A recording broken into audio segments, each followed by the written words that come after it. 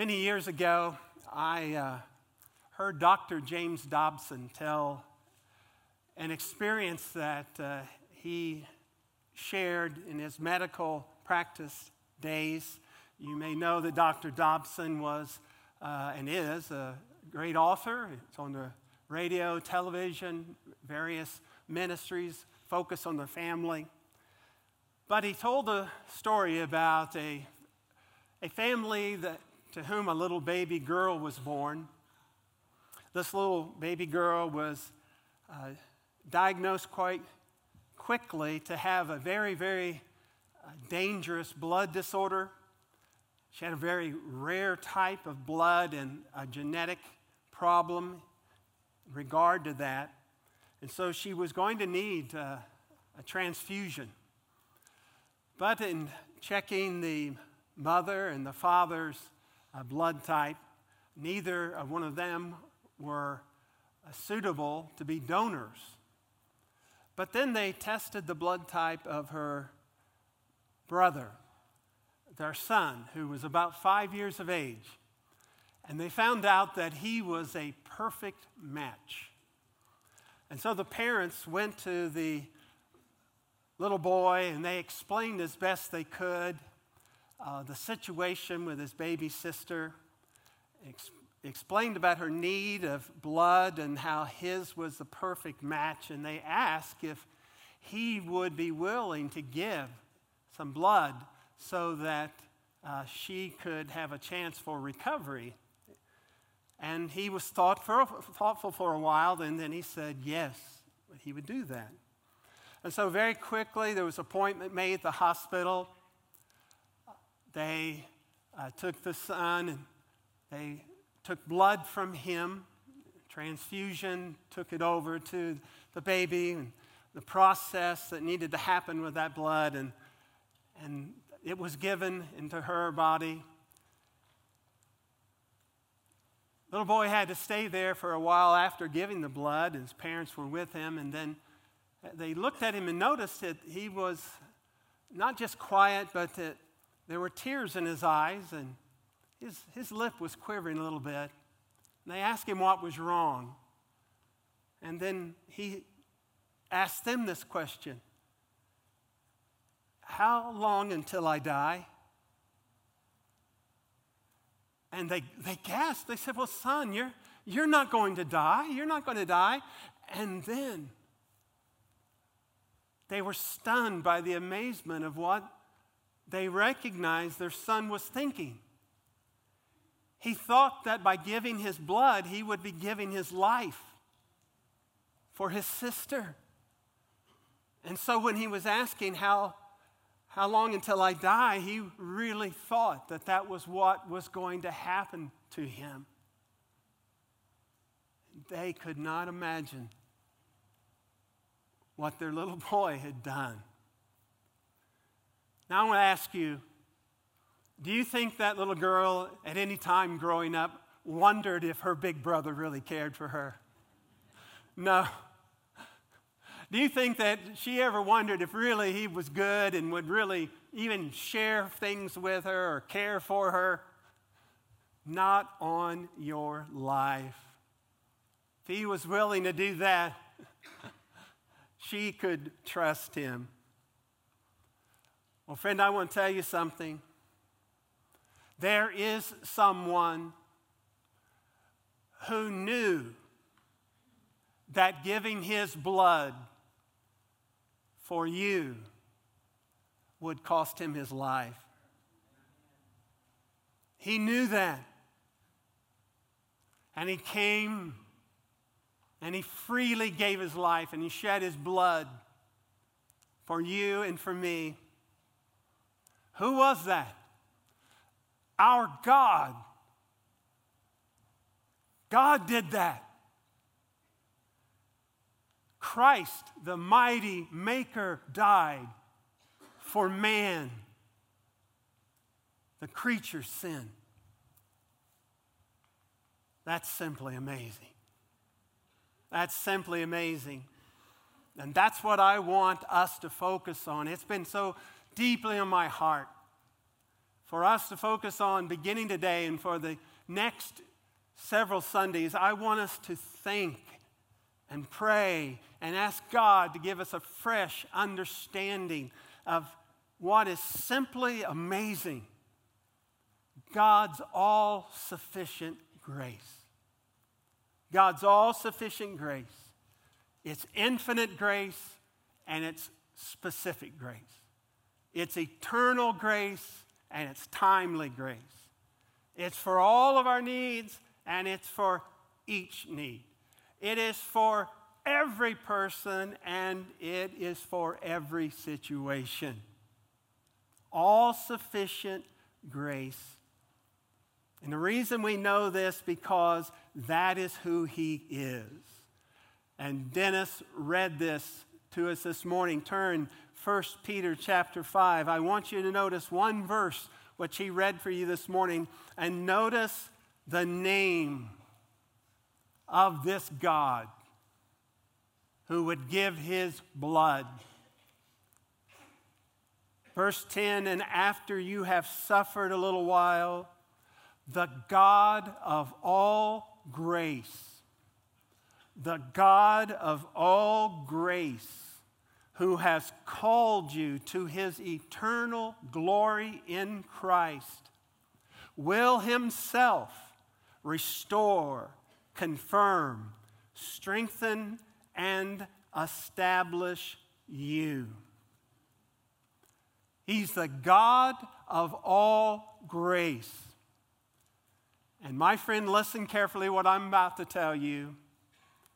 This may very well be our biggest problem, what I'm about to share with you. Our biggest problem very well may be this: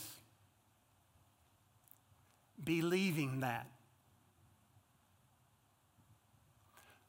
Really believing that God is a God of all grace. That God is a God of all grace. Now, someone may quickly say here, well, Sam, listen, we believe in God. What are you talking about, man? Look around you. Where are we this morning? We're here because we believe in God. I hope that's the case. But here's the question I want to ask you. What kind of God do you believe in?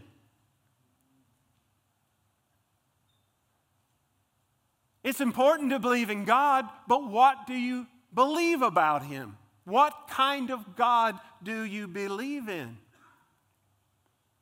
Do you really believe God is good? Do you believe He's all good? Do you believe that not only is He all good, but do you believe that if He's all good, then all His intentions for you are good? My friend, I want to tell you something. What I have just said will define your life. You will live what you believe. And the answer to that question: do you believe God's intentions for you are good?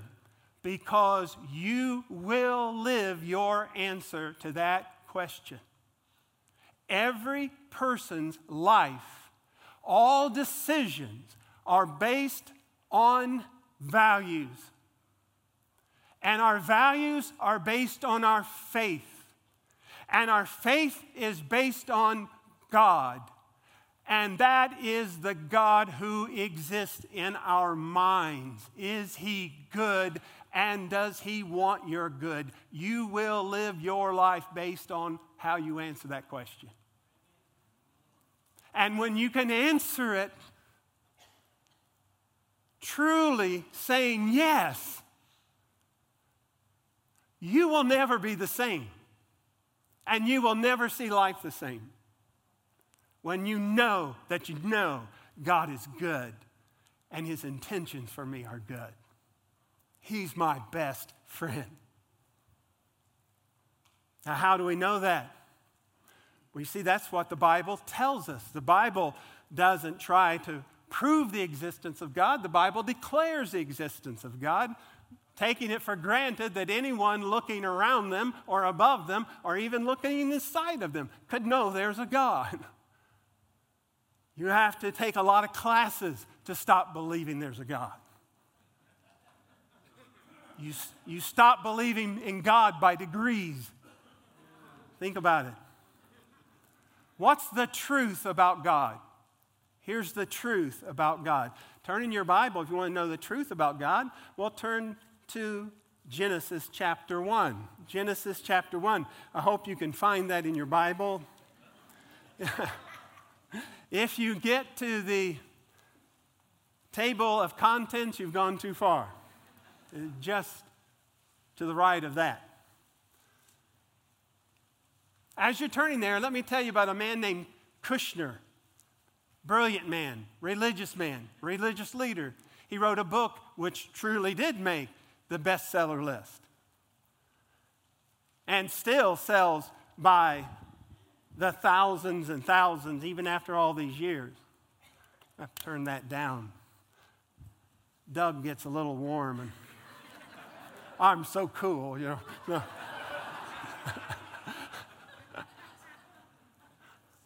There's a man by the name of Kushner, and he wrote a book called When Bad Things Happen to Good People. When Bad Things Happen to Good People.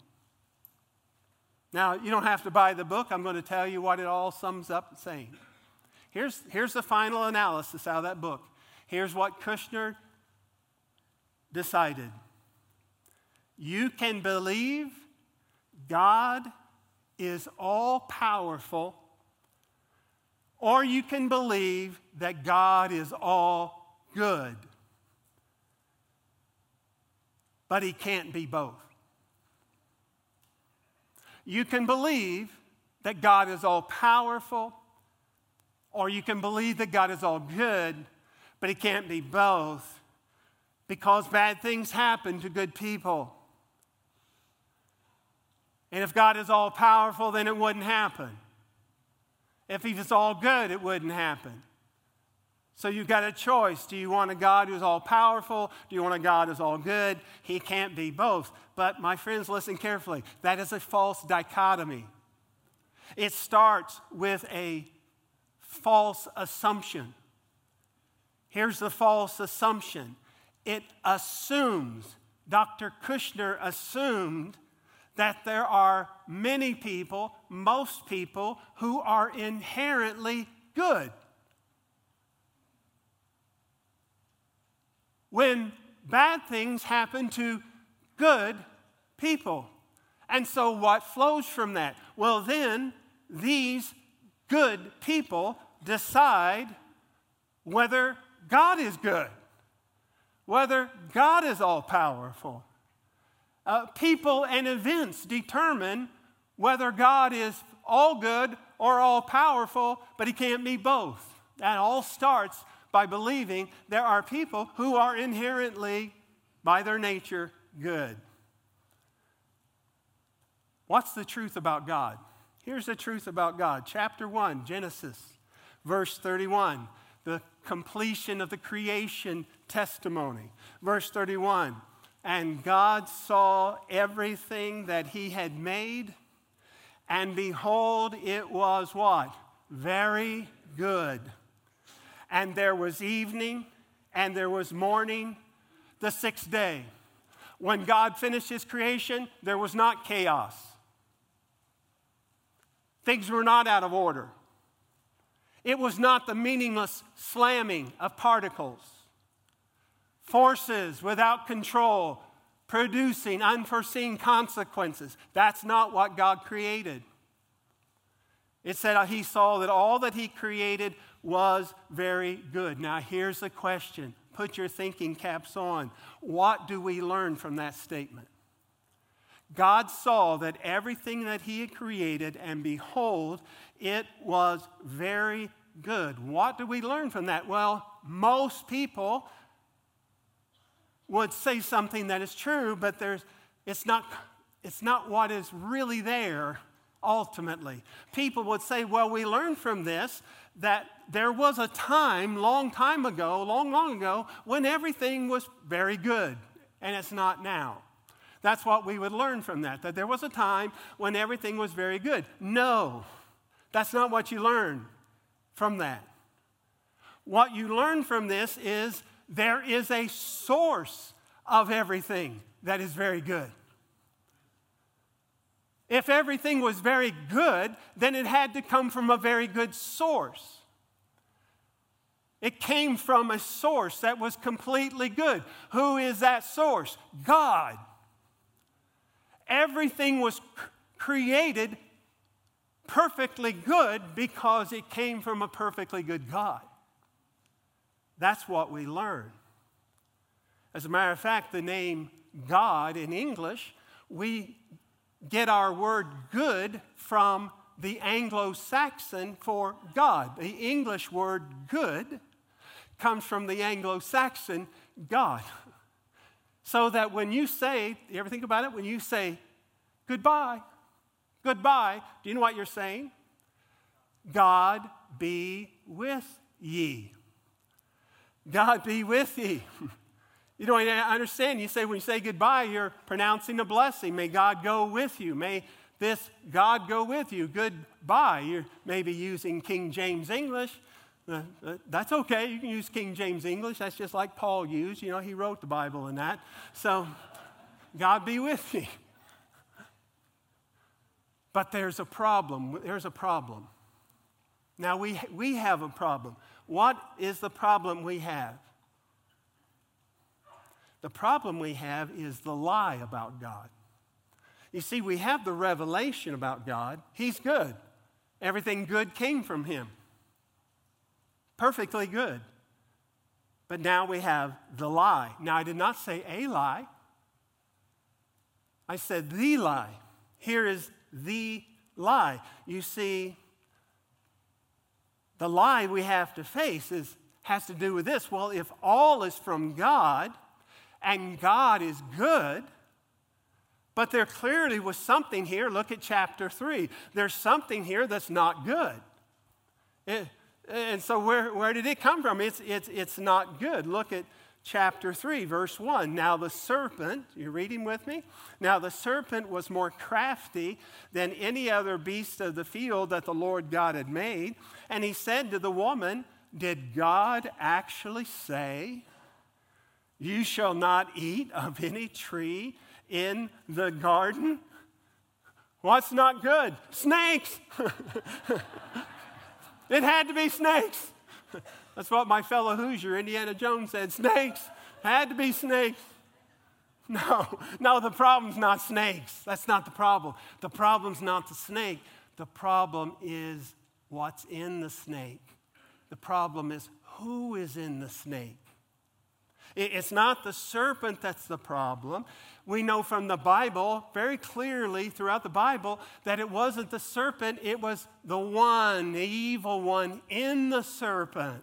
Using the serpent, the evil has a source. There's one that is evil, Satan. He has been evil from time immemorial. Now, one of the mysteries of the Bible that we cannot comprehend is that Satan was Lucifer. That was his original title, the Shining One. He was one of the guardian angels of the throne of God, maybe the highest of the angels. But the Bible simply says there came a time, listen carefully, that evil was found in him. Evil was found in him. What was the evil? Pride. He was not satisfied by being the highest of all creation. He wanted to take the role of the Creator. He said, I will take the place of the Most High. Evil was found in him. He led rebellion against God, and he and those that he led astray. Those angelic beings rebelled with him. They were cast out of the presence of God. So that even before Adam and Eve were in the garden, there was evil. Now this evil one asks a question. Isn't it interesting? What did he ask? Has God really said, actually said, that you shall not eat of any tree in the garden? What is it that he's questioning? He's questioning God's goodness. He's not just asking a question. There's a statement behind the question. Did God actually say that you can't do anything you want? You mean God actually said you can't eat whatever you want to eat, do whatever you want to do? And then when he's ready, he goes forward and then he boldly attacks God. Verse 4, but the serpent said to the woman, you will not surely die. He contradicts God. He just starts with questioning God, engaging her in the question. And then comes the flat out lie. He's lying. You shall not surely die, for God knows that when you eat of this that he has refused you. This is the secret. Your eyes will be opened and you will be like God, knowing good and evil. What is he lying? What is he saying? You're not all you could be. He's lying. He's speaking of himself because this is exactly what was in his heart. I'm not all I could be. I could be higher than me, and higher than me is God. And if I can't have that, that's what I want. And he's doing the same thing. He wants these image bearers. They are the image bearers of God. He wants their allegiance. He wants them to obey him rather than to obey the Father. And Eve listens to the serpent. Mark it down. Learn the lesson. Write in your Bible. Never listen to a snake. Never listen to a snake. Not even the snake standing on two legs. Don't listen to a snake. She knows the Father. She knows the Father. But she's experiencing something she's never experienced before. She's entertaining something she's never entertained before. What is it? Doubt. Does God really want me to have everything? Could I have everything I could? Is he holding back? Is he really trustworthy? And so what happens? The truth about God is attacked by the lie about God's goodness, and it brings the deception. There's the deception about God's goodness. Eve's focus turns not toward the upward, not toward God. It actually turns inward. You see, she's looking at the fruit. Think with me. She's looking at the fruit, but she's seen it before. It looks the same. It's beautiful. It's not that she's looking outward at the fruit. Really what's happening, she's looking inward. What she would want, what she could be, what it would be like. She's not looking on what she has. She can look around her. What does she have? Everything. She's only looking on the one thing she doesn't have. She's not looking at all the freedom. She's looking at the only limitation God's given her. Verse 6, the woman saw the tree that was good for food, that it was a delight to the eyes. It was a tree to be desired to make one wise. Notice here, the lust of the flesh, the lust of the eyes, the pride of life. She saw it was good, saw it was delightful, saw it was desired to make one wise, and she took of its fruit and ate. And she gave also some to her husband who was with her. Now notice, isn't this something? After taking what's not hers and enjoying it, and no doubt for a moment, it was the most incredible experience of her life. never had any of her God-given senses experienced what she was experiencing then. And notice the next thing she does is she gives it to her husband. She's actually now an emissary for the evil one. She gives it to her husband, and notice he's right there. It doesn't mean she had to go hunting. Hey, honey, take a bite of this. No. The original is very clear. He's right there. Adam was standing right there. He's observing the whole thing. And he takes the fruit. He's not deceived. He takes it with his eyes wide open and enjoys it. He enjoys it. And for a moment, it was incredible. But reality sets. Everything's ruined. Everything is ruined. They're not the same anymore. Something has happened dreadfully, terribly. Something's happened. Verse 7, the eyes of both of them were open. This is their conscience. Their conscience. They knew they were naked. That doesn't mean, hey, they just said, hey, no, we don't have any clothes on. No, that's not what it means. It means they recognized they were guilty. They'd never looked at each other. They were angry at each other. Oh, yeah, we shared this moment, but you make me sick now. You're a mess, and I'm a mess. It's not what I thought it'd be. God's going to find out about this. Look at us. They take leaves, try to cover themselves. They're ruined. Everything's ruined. How do you know things are different? How do you know it's ruined? Because God comes to call. God comes to call. He's done this so many times before. And they hear the voice of God. They hear the Father's voice. It's the same voice, same God, same good voice, same kind voice, same sweet voice. And when they hear the voice of God, what do? Run. Not to Him. They've always before gone bounding to the Father. Bounding to the one, their creator, the one that has made them, their life sustainer, the one who's truly good. They've always run to Him before, but now they run from Him and they hide. And notice, what does God do? Oh, God throws down lightning.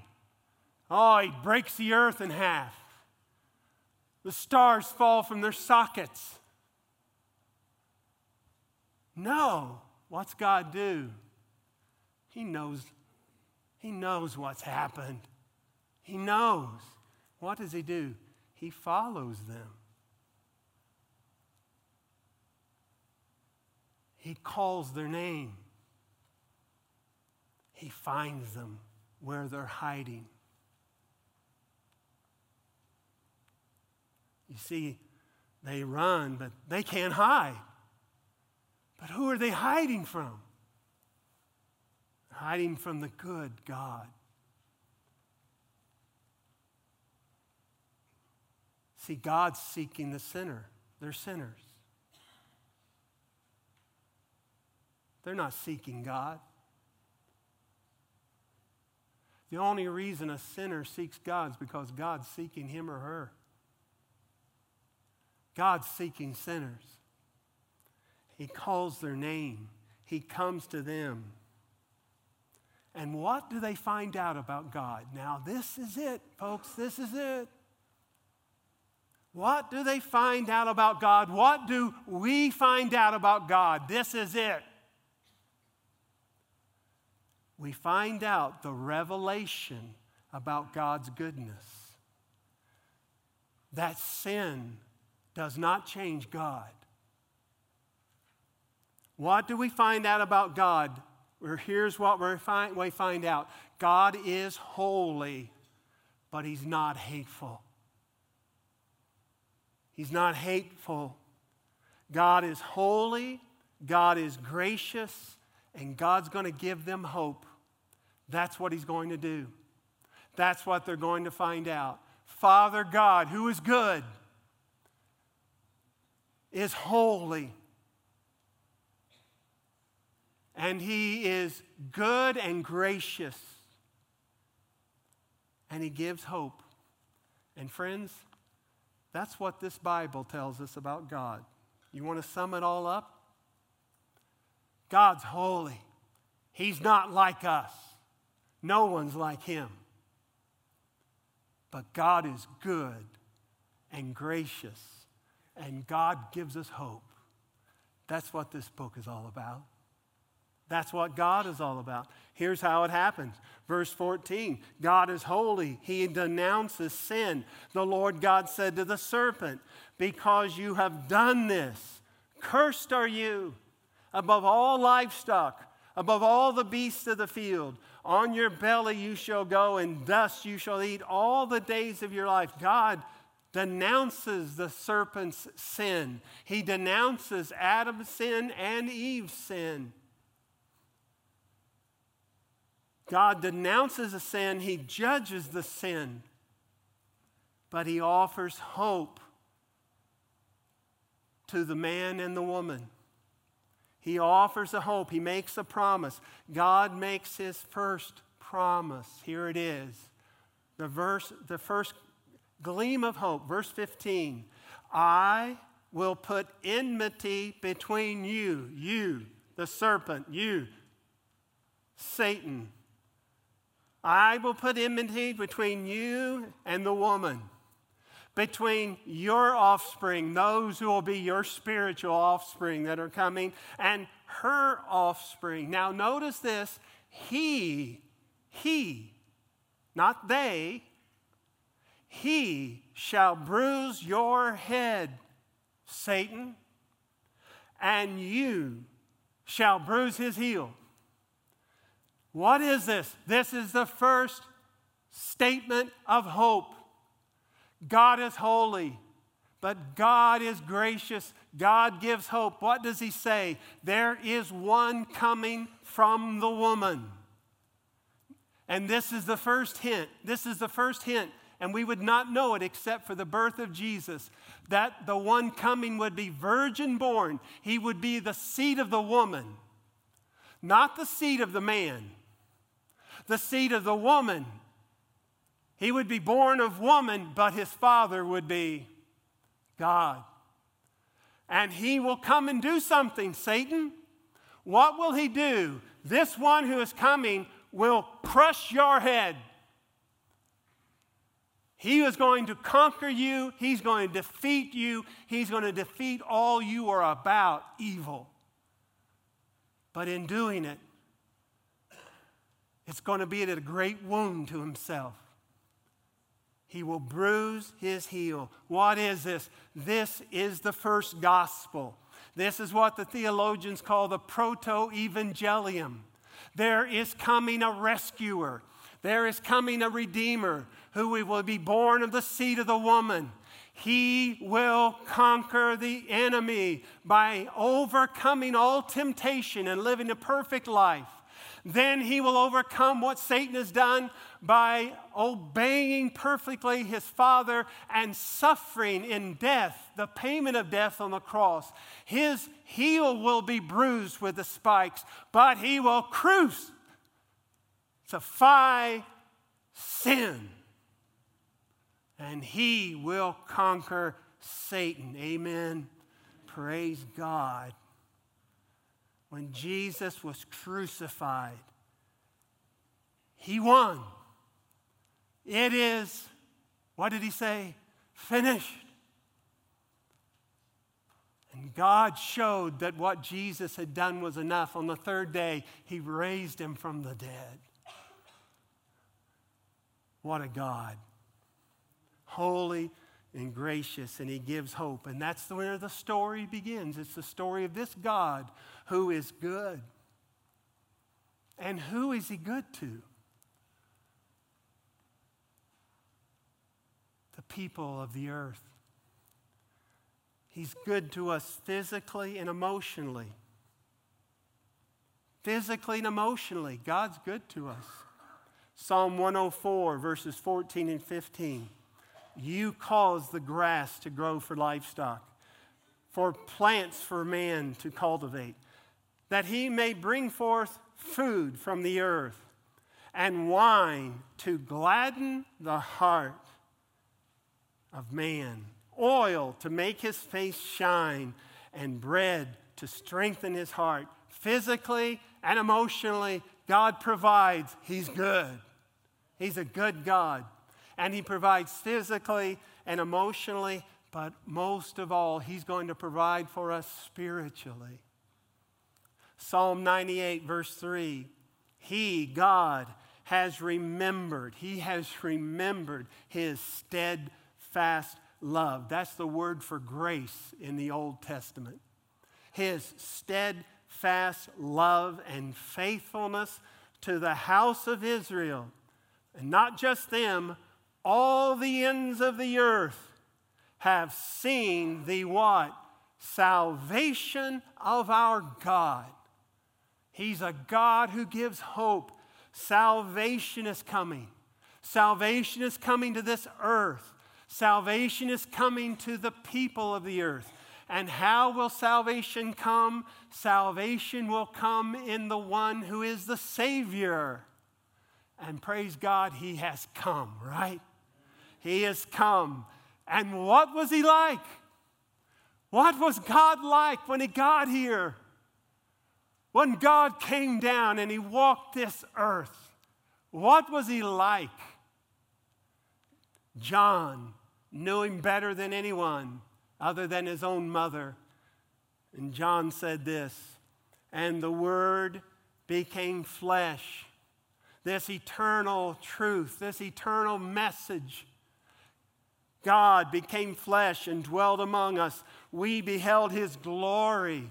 The glory as the only Son from the Father. And what is his glory that was shining among us? He was full of what?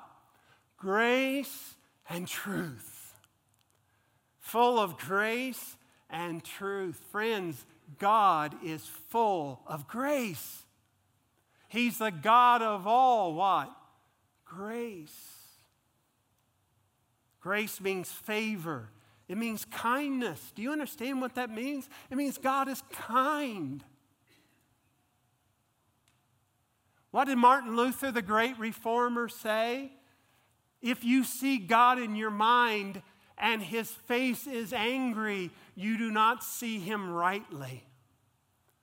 God is kind. He is good and gracious. And this grace came from God to us for all of our needs, physical, spiritual. Titus chapter 2, verse 11. Here's what Paul wrote to that colleague. Verse 11, for the grace of God has appeared to all men, bringing salvation. God's grace has appeared. God's grace has been revealed, bringing salvation for all people. What kind of people? What kind of people? Well, you know what Dr. Kushner would tell us? Good people. Bad things happen to good people. Really? No, God's greater than that. What kind of people is God good to? Look at Titus chapter 3. And notice what he says in verse 3 about the kind of people he is good to. I don't think Dr. Kushner maybe read this clearly. Chapter 3, verse 3. For we ourselves were foolish, disobedient, led astray, slaves to various passions and pleasures, passing our days in malice and envy hated by others and hating one another. Does that sound like good people to you? Who is Paul talking about? Us, not them. He's talking about us, church-going folk. Here is what we are inherently. We're not inherently good. You know it and I know it. Look around. Nobody can understand what is going on in this world. We point our fingers, we blame, we want nice little simple answers. And with some pens on a paper, we can change things. What's the problem? Evil. The problem is us. Do you understand this, folks? We are the problem. The problem is us. But someone is greater than our problem. It's God. And He is good. And He's gracious. And His grace can change the darkest heart. And we know that. If you're a Christian, you know that, right? Don't you give in to simplistic answers. Don't you give in to throwing down your words. Don't you give in to this drive-by answer to what's wrong with our country. You share the gospel of Jesus Christ. That's what's wrong. The Bible said as we get closer to the end, it will become darker and darker. More and more evil. But God still is good. And Christ saves. And this is our opportunity to give the answer. We're messed up, but He isn't. And He's made a way for us to be saved. We need to be saved. This is our hour, friends. And this is what is in my heart so much. God, help us in this hour when people want to know what in the world is going on. This is what's going on. We ourselves are foolish, disobedient. We're led astray. We are slaves to various passions and pleasures. We pass our days in malice and hatred for others. But God, in His goodness and kindness, has done what? He has appeared in our Savior, verse 4. He has saved us, not because of our works of righteousness, but according to His own mercy. He's washed us with regeneration in our hearts. He's given us His Holy Spirit. There's an answer, friends. We want to be good citizens. We need to be good citizens. But my friends, this is the hour for answers that last for eternity. And may we be people of those answers. May we give the understanding of what the core of the problem is and what the incredible answer is. It is in Jesus Christ. And there's an invitation about God. And what's the invitation? The Bible ends with the invitation. God's good. He's good. The Spirit and the bride say, what? Come. And let the one who hears say, come. And let the one who is thirsty come. Now stop there. You see, it's not enough to be a sinner. We're all sinners. You got to be a thirsty sinner. Thirsty. I don't want to be this way anymore.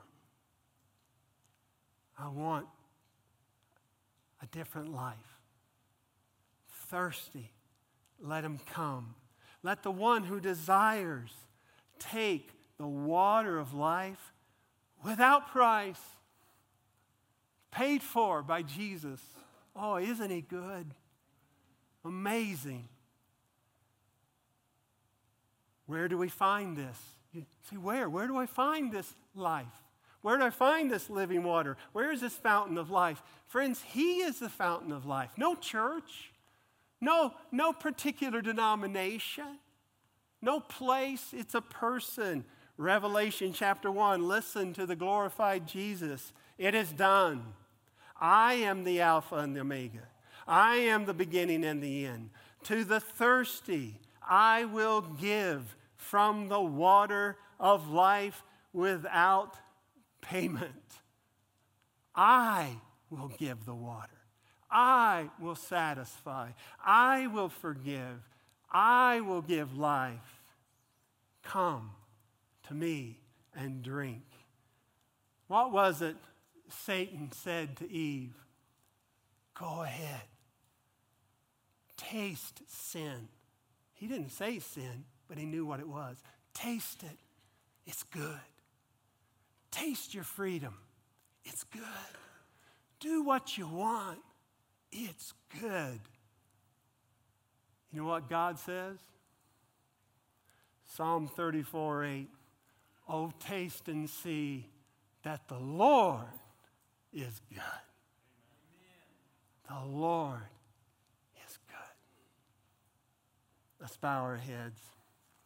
Oh, friend, I plead with you. Do you believe that? Do you believe it? Do you believe God is good? Oh, friend, I'm asking you, pray for grace right now. Father, I believe you're good and your intentions for me are good. I believe this. Jesus gave his blood for me. I believe you're good. Forgive me for doubting you. Forgive me for not talking to you about my plans. Forgive me for thinking you might say something I don't want to hear, but whatever you hear is good. You're good. Oh God, give me grace to believe this.